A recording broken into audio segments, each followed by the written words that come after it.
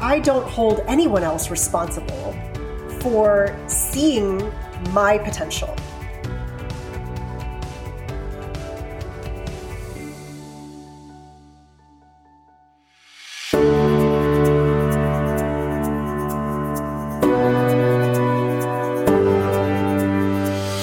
Welcome to the Happy and Human Podcast. I'm your host, Dr. Seema Desai, and I'm here with my friend and co-host, Dinesh Melwani.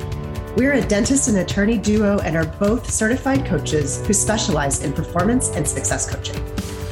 In the Happy and Human Podcast, we dive into the philosophies, strategies, and tools that help us live happier, healthier, more productive lives that lead to our highest successes, all while creating a deep sense of fulfillment and joy.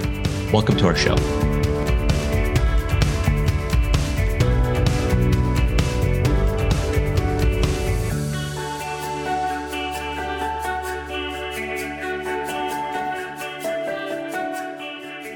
Hello, everyone. Welcome back to the Happy and Human Podcast. My name is Dr. Seema, and I am here with my wonderful co-host, Dinesh Melwani. How are you this morning? Hey, everyone. Hey, Seema. I am doing great. How are you today? I'm great. I'm excited because we're breaking the pattern a little bit and again, not recording on our usual Saturday morning. We're here doing an episode because our inner intuition called us to do it today, right? Yeah, we were just having some conversations back and forth about the podcast and where we want to take it. And sort of an episode idea just struck both of us. And so we wanted to record it and be able to share it with you because I think it's going to be really helpful. I agree. So Dinesh, why don't you start us out?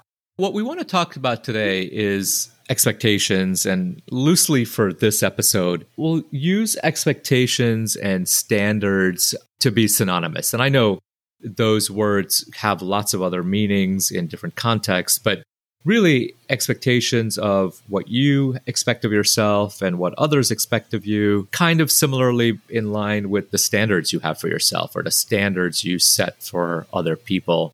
Really, the episode, what we want to share are two perspectives around expectations and standards, right? So expectations you have of yourself and expectations of other people have of you and vice versa. I think it's going to be relevant. You know, it's also relevant what people expect of you and what they expect of themselves.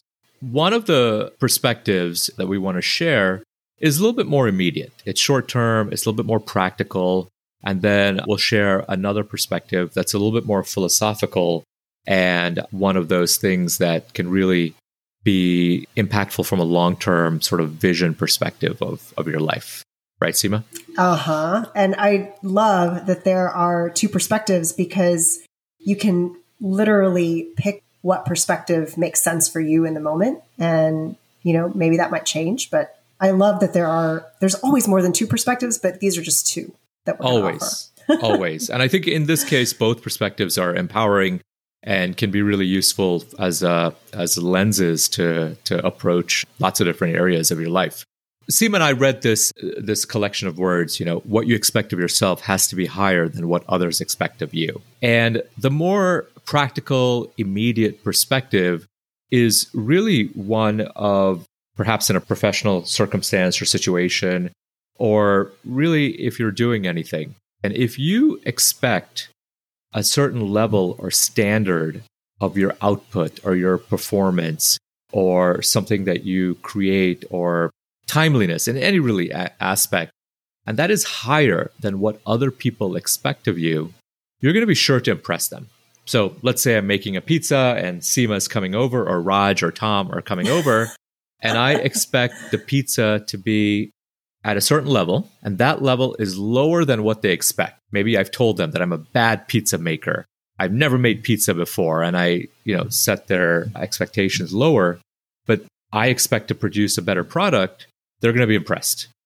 Now, it gets interesting because the flip of that is also true in that if you expect less than what other people expect, let's say you're writing an article or creating a podcast, for example, and your expectation or your standard of that is less than what other people expect of you, they're going to be disappointed. That's a sure way to create disappointment. Many times we can relate in the fact that we've heard so much about how great that new movie is, right? It's so good. It's hyped up. It's overhyped.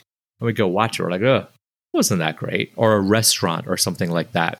That could really be a framework where you approach so many different aspects of life. And that's just one perspective, right? It's one immediate, it's practical. It's one that we can start thinking about today. But Seema has a really amazing perspective that is a little bit more philosophical and more long range. I read that same collection of words and I thought, well, that makes perfect sense because we each view our world through a set of lenses. Most of us are not conscious of what those lenses are, what those filters are, but we all have limiting beliefs and doubts, and we can never have truly the full perspective and understanding of what another person is thinking, feeling, saying, and doing. And so when someone says, and I'll give you my concrete example, is when I decided I wanted to leave dentistry, I didn't know what I wanted to do instead. I just knew I was done doctoring. And it just eluded my family. Not everyone said something to me, but I have had members of the family go, well, yeah, but if you don't figure it out, you're going to have to go back to dentistry. It was an interesting sort of perspective because where I came out and where the inner work went in, it's like, I don't hold anyone else responsible for seeing my potential. Why should I let anyone's limiting beliefs, their education, the books they've read, the conversations they've had, why should I let any of that dictate what it is that I feel capable of doing, what I see as worthwhile and investing in or not doing even? We each have the opportunity to expect greatness of ourselves and not hold everybody else responsible for validating that. It's always great to have support. I'm not going to say that we don't need support, but if I'm not going to believe in myself, how can I expect my husband or affectionately my work husband, Dinesh, to get on board with it? I couldn't. Absolutely. And I think that's such a great perspective in that if we're not careful, someone else's life experiences and approach could form the basis of an expectation or standard that we adopt and unintentionally becomes a definition. And a definition, by definition, can be limiting, right? I remember when we started the law firm in 2012, we would interview candidates and candidates would ask questions like, well, how big do you want to get? What's the size? How big do you want to grow this law firm? And I specifically remember thinking that I don't really want to answer that question because by putting a number, 10, 15, 20, 400, 500, whatever the number is, I would be setting like a target or a ceiling in my mind that then would have significant momentum to then change and to upheave, to move to another target. So instead, not allowing an expectation or a definition or someone else's standard to really set a boundary or an upper limit for you can be, so impactful from a vision perspective. Absolutely. Those are just two perspectives on expectations. Of course, I always tell people to consider what this means for you. You can have both perspectives and use them, much like you would use a heavier coat for when it's colder and a lighter coat for when it's a little bit warmer outside. Like, take both of these perspectives, use both of them.